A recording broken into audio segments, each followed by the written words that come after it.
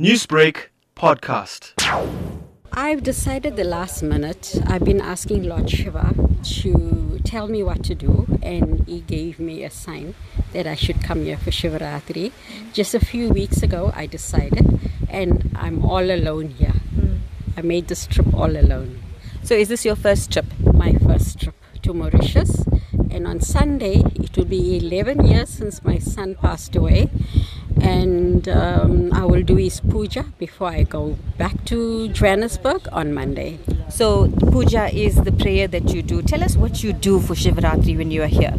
Okay, we've already been to the temple. We've seen the large cowls, and we've been to each and every Shiva temple, the Hanuman temple, Durga Mata, and we did all the necessary pujas.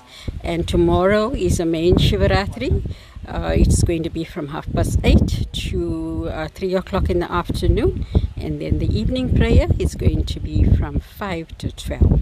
So as a South African, what's the spiritual connection that you share with Mauritius and Shivaratri?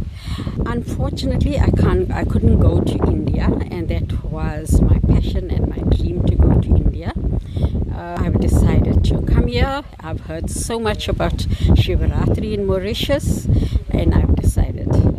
Now you're a Lotus FM stalwart and a great fan, and it so happens that we meet here on Mauritius, but we never met in South Africa. Yes. How does it feel to connect with South Africans here in Mauritius? Absolutely wonderful. Is there a certain spirituality that you feel? Yes, I do. I have so much of peace.